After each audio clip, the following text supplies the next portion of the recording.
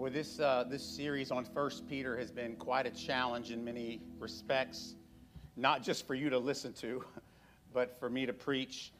And this week's passage completes a pericope. If you guys remember what I gave you the definition of a pericope is another word for a teaching area in Scripture where there are several different things strung together with one common theme.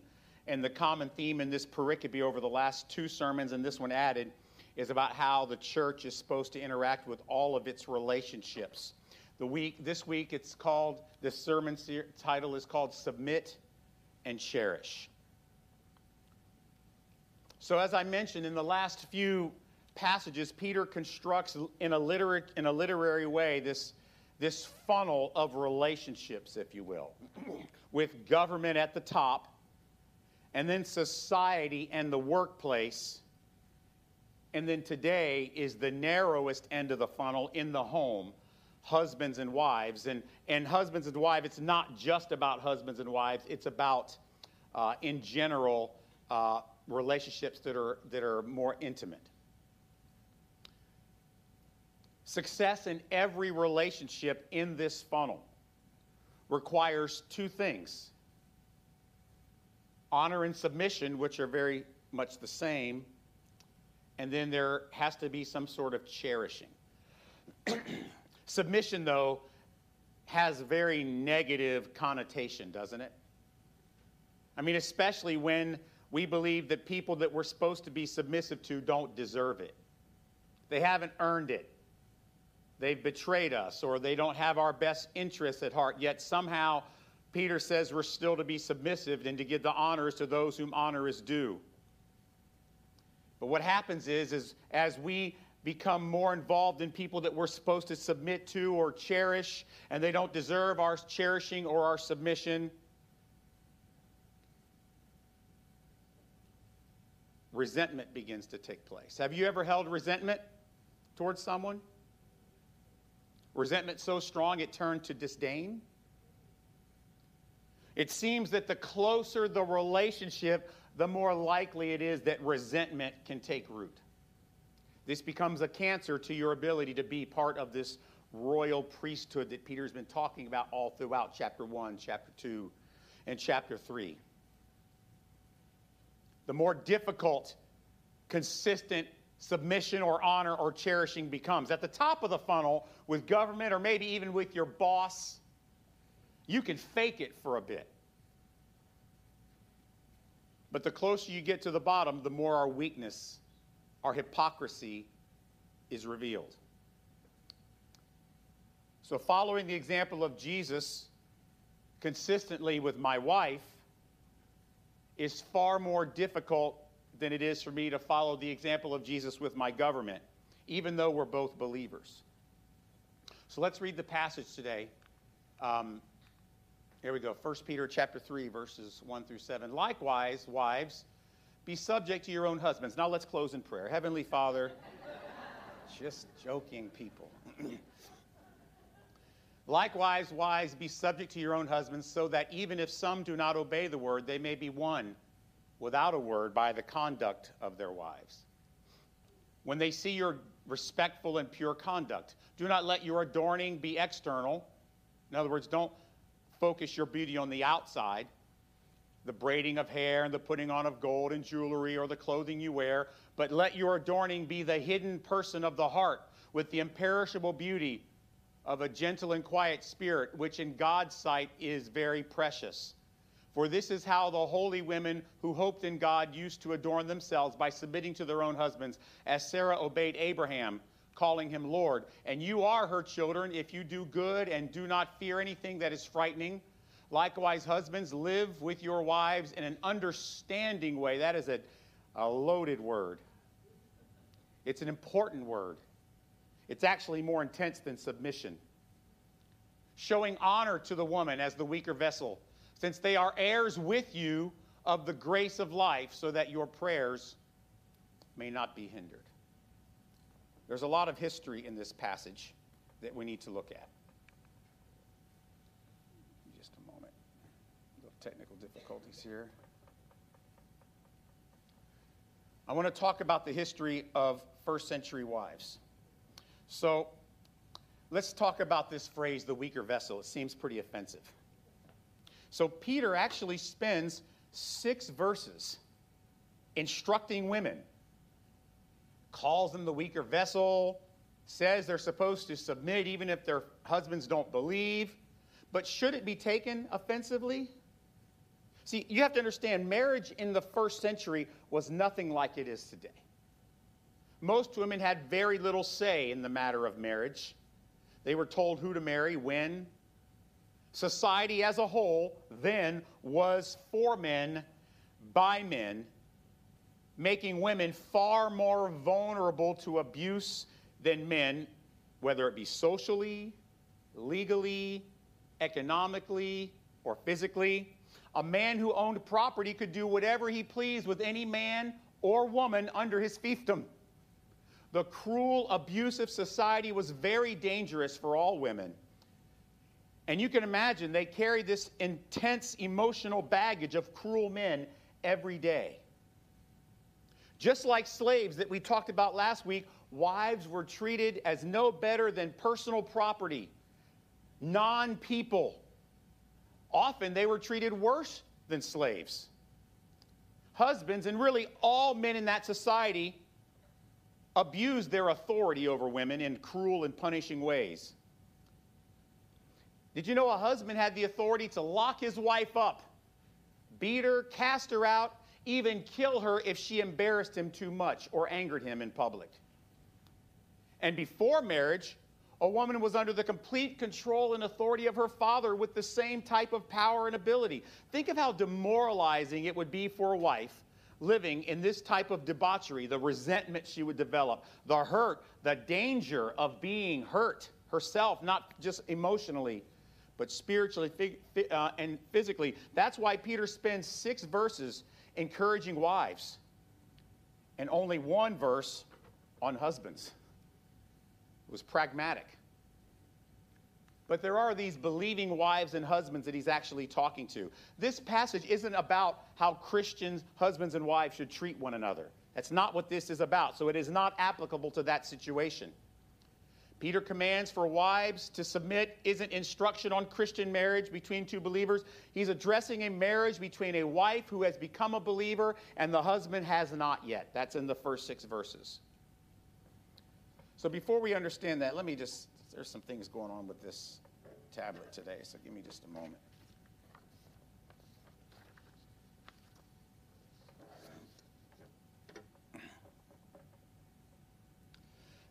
Before we go on with this, I'm going to read this passage to you because it's important for you to understand what the early church was like. There is neither Jew nor Greek, there is neither slave nor free, there is no male and female, for you are all one in Christ Jesus. This was the church. The equality within the church between man and women was a radical concept. As a matter of fact, it applied to race, socioeconomic levels, gender. Everyone in church was equal. Seeing a woman as an equal within the fellowship of believers was such a bizarre concept. It was so different. In fact, it was a radically progressive, huge step forward in a society that regularly abused women.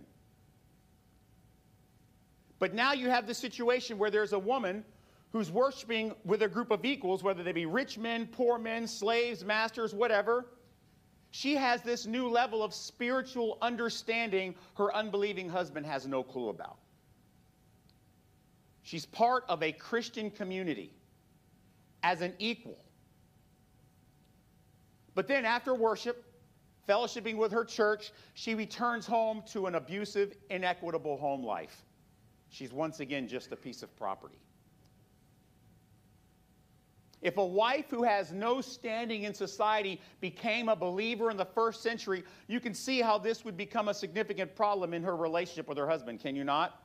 In that society, if a man's wife changed faith without his consent, it's a huge public embarrassment. You can see how she could easily start to rightfully resent her husband. The same as other believers had begun to resent their government or their masters Now, if a husband came to Christ and the wife didn't, there's really not much danger for him. But for the believing wife to become a child of God when her believing husband does not, it is perilous in first century. That's why so many early church gatherings were done in secret, hiding from the government, hiding from masters, and yes, even hiding from spouses. But there's a spiritual application to this. I want to talk about Christ's example.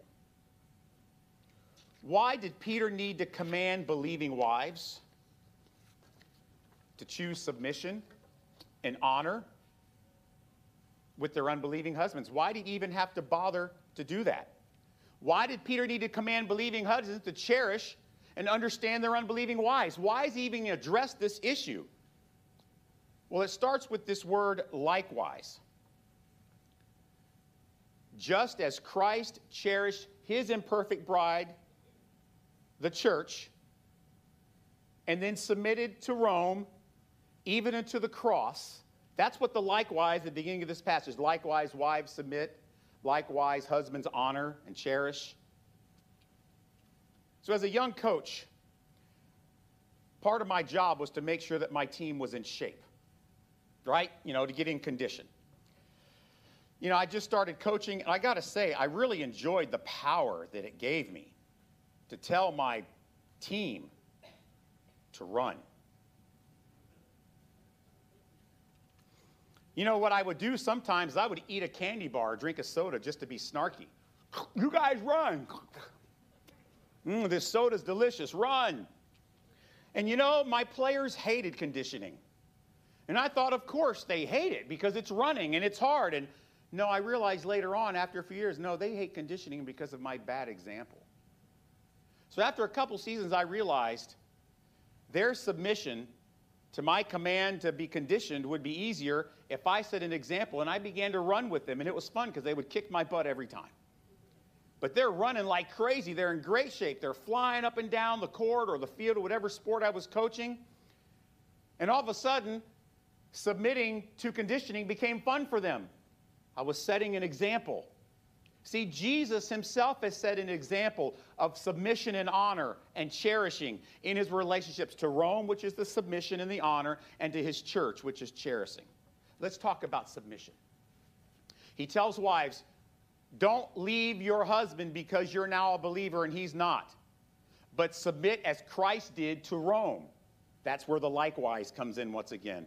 Look at 1 Corinthians 7:13. If any woman, this is Paul writing, if any woman has a husband who is an unbeliever and he consents to live with her, she should not divorce him. So the Greek word is upatasso. You know what it means? It means to be willingly and voluntarily willing to submit or subject yourself to another. To make the willful choice for the benefit of the kingdom and the priesthood and to the husband to be under his authority. It's not something you have been coerced to do because of abuse or intimidation, but you are commanded to do it lovingly, voluntarily. Instead, to seek your husband's heart by following the example of Christ and the beauty Jesus has created within you. That's the submission and honor part that he gives to the wives. And then he says, husbands, you need to cherish. He says, likewise, believing husbands, you are to treat unbelieving wives with honor in a way no one else in society would ever dream of treating their wives. The Greek word is time, to cherish and honor, to assign the highest degree of value. Think of it. They are commanded to cherish as equal someone the rest of society would see as personal property. Believing husbands, don't use your unfair societal advantages over your unbelieving wives. No. At this point, as a child of God, you are to follow likewise the example of Christ and cherish and treat them as equals. Treat her, and in fact all other women, with utmost dignity, respect, and honor and grace. A believing spouse, husband or wife, is to be such a good spouse they surprise their unbelieving spouse.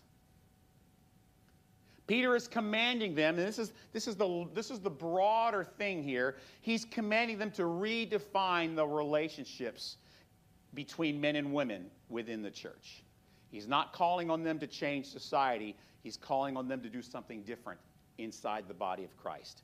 The new standard for both husbands and wives, the likewise example of Jesus, his submission to Rome and his cherishing of the elect even to the cross. So let's talk about the personal. I want to talk about cherishing relationship. This was the sermon preview this week. All our relationships should be cherished as gifts from God, opportunities to love as Jesus taught us to. Right? There is obviously a fuller application beyond marriage here. It's the same one we've had in the two previous sermons that we just studied about government, servants and masters, and now husbands and wives.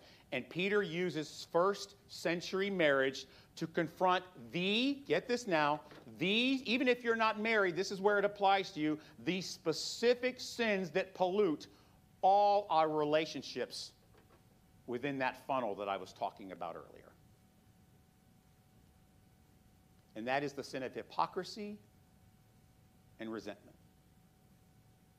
Not just at home, but at work and with your government.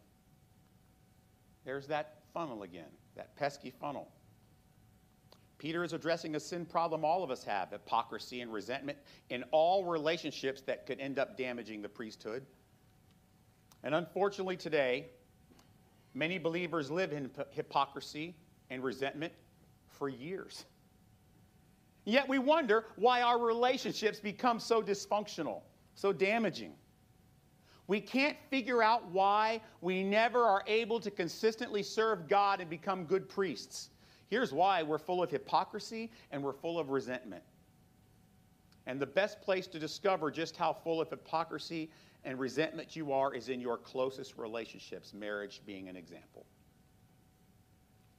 See, the relationships at the bottom of the funnel reveal our need for grace much more clearly than the relationships at the top of the funnel will ever. Husbands, we demand unconditional respect from our wives, but we don't cherish our wives like Christ cherishes the church.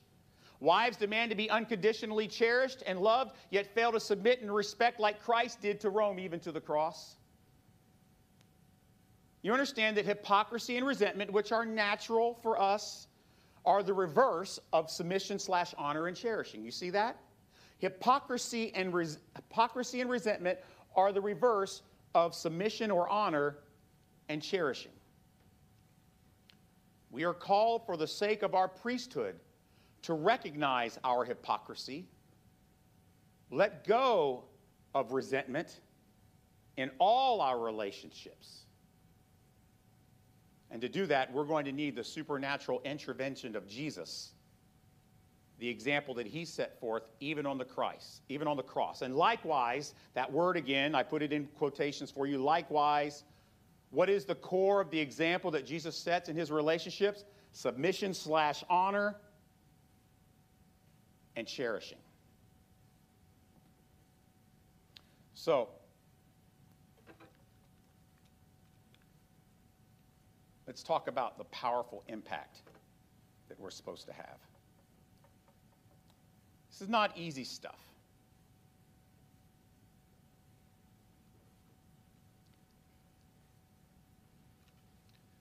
1 Peter 2:12. This is what started off this whole relationship pericope that we've been talking about for the last 3 weeks. This verse. He says, 1 Peter 2:12, keep your conduct among the Gentiles honorable so that when they speak against you as evildoers, they may see your good deeds and glorify God on the day of visitation. He wasn't talking about how often you feed the poor or how, clean you keep your house. He was talking about your relationship with government, employers, and your spouses. Those are the places to keep your conduct honorable. The way this early first century church began to transform how they conducted their relationships, began to have a massive impact on individual people they came into contact with.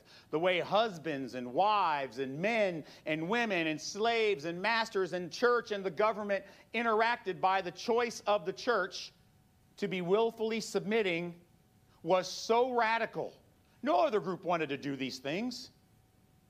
And I will tell you this, the claims that some make that the early church was some male-dominated patriarchy are absolute ridiculous foolishness when you consider all the history of what's going on here. If you ever hear somebody say that, well, the church is just the white male, no. It was radically different than the society.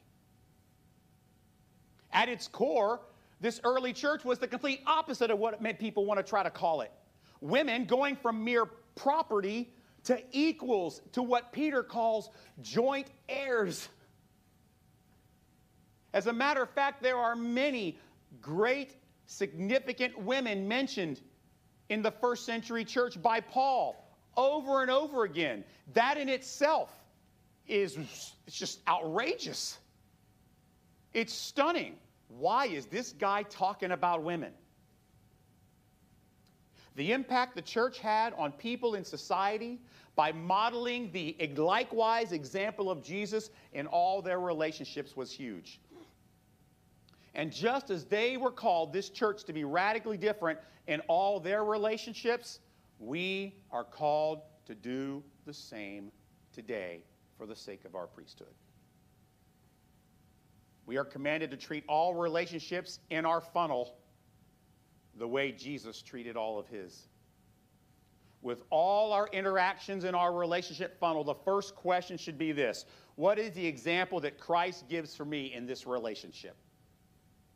Church, we are here as a royal priesthood to make Christ known at every level of society, within every relationship we have in our relationship funnel. In each relationship, we should likewise follow the example of Jesus, whether we are called to submission and / honor or to cherish. We are to view every relationship in society as an opportunity to be the best priest God has called us to be. So I got some challenging things to command you to do today. Start right now by confessing your own hypocrisy in every relationship you have allowed resentment to creep in. Government, work, spouse, close family. Ask God to reveal the depths of your hypocrisy that has allowed this resentment, which has taken root, to keep you from being part of the priesthood. Come to Jesus in humility. Ask for forgiveness. Pray that his Spirit reveals to you how best to likewise follow his example of submission / honor and cherishing. And once this happens, I believe you will be humbled by how often we fail without the help of Christ. How far submission, honor, and cherish goes. We too will begin to have this stunning impact on people as we follow Jesus' likewise example of honoring, submitting, and cherishing in all of our relationships. We are to pursue all relationships within our society, within our funnel, in a way that makes God smile and enhances our reputation as priests, to such a degree that even if people talk smack about us, everybody will know, I don't know what you're talking about. They treat me with honor, or they cherish me. Viewing all our relationships as part of our priestly role can become a powerful proclamation of the gospel, which is the first job of who? The priest. Imagine the impact you will have personally when you begin the process of purging your relationships from your hypocrisy and your resentment. Imagine what your relationship will look like as you make submission / honor and cherishing your highest priority. Not just in the public square, but at home as well. Think of how God will use you to impact the hearts and minds around you as you learn to cherish them. I mean, don't you want that? Or would you rather just continue to live from one self-convinced reason that says it's okay to be hypocritical and resentful? You want to just go ahead and live from one hypocritical, resentful relationship to the next? Go up and down that funnel all day, every day? I'm resentful of government, resentful of my boss, resentful of my spouse or my family. Resentful. I'm a hypocrite. I don't see my own flaws, but I'm resentful. I mean, we can live that way if you want, but that's boring. I don't want to live that way, do you? When we learn to be likewise, to submit, honor, and cherish everyone in our relationship funnel, we're starting to tap into what it means to be a royal priest in a holy nation, God's chosen people. Heavenly Father, we're a little nervous about praying this prayer. We're not sure we want all of our hypocrisy and resentment revealed to us, but we know we need to. We're missing a lot of opportunities for the kingdom as we just hop from one resentful relationship to the next. And to think of what you commanded these first century spouses to do, something nobody else was doing. You were saying you can't be like everyone else anymore. You have to be different for the sake of the kingdom. Lord, for us to do that, we're going to have to daily, as we talked about last week, pick up our cross, deny ourselves, and make the choice to be a priest, especially when it comes to submitting to those who we, in our mind, don't deserve it.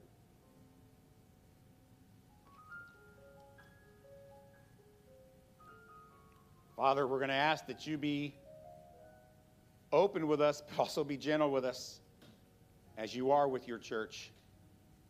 We have a lot to learn, but we're tired of hopping from one resentful relationship to the next. Help us to learn what it means to cherish them all for the sake of the kingdom. In Jesus' name, amen. Thank you, guys. That's a hard one, but don't worry, they get harder. Have a great week.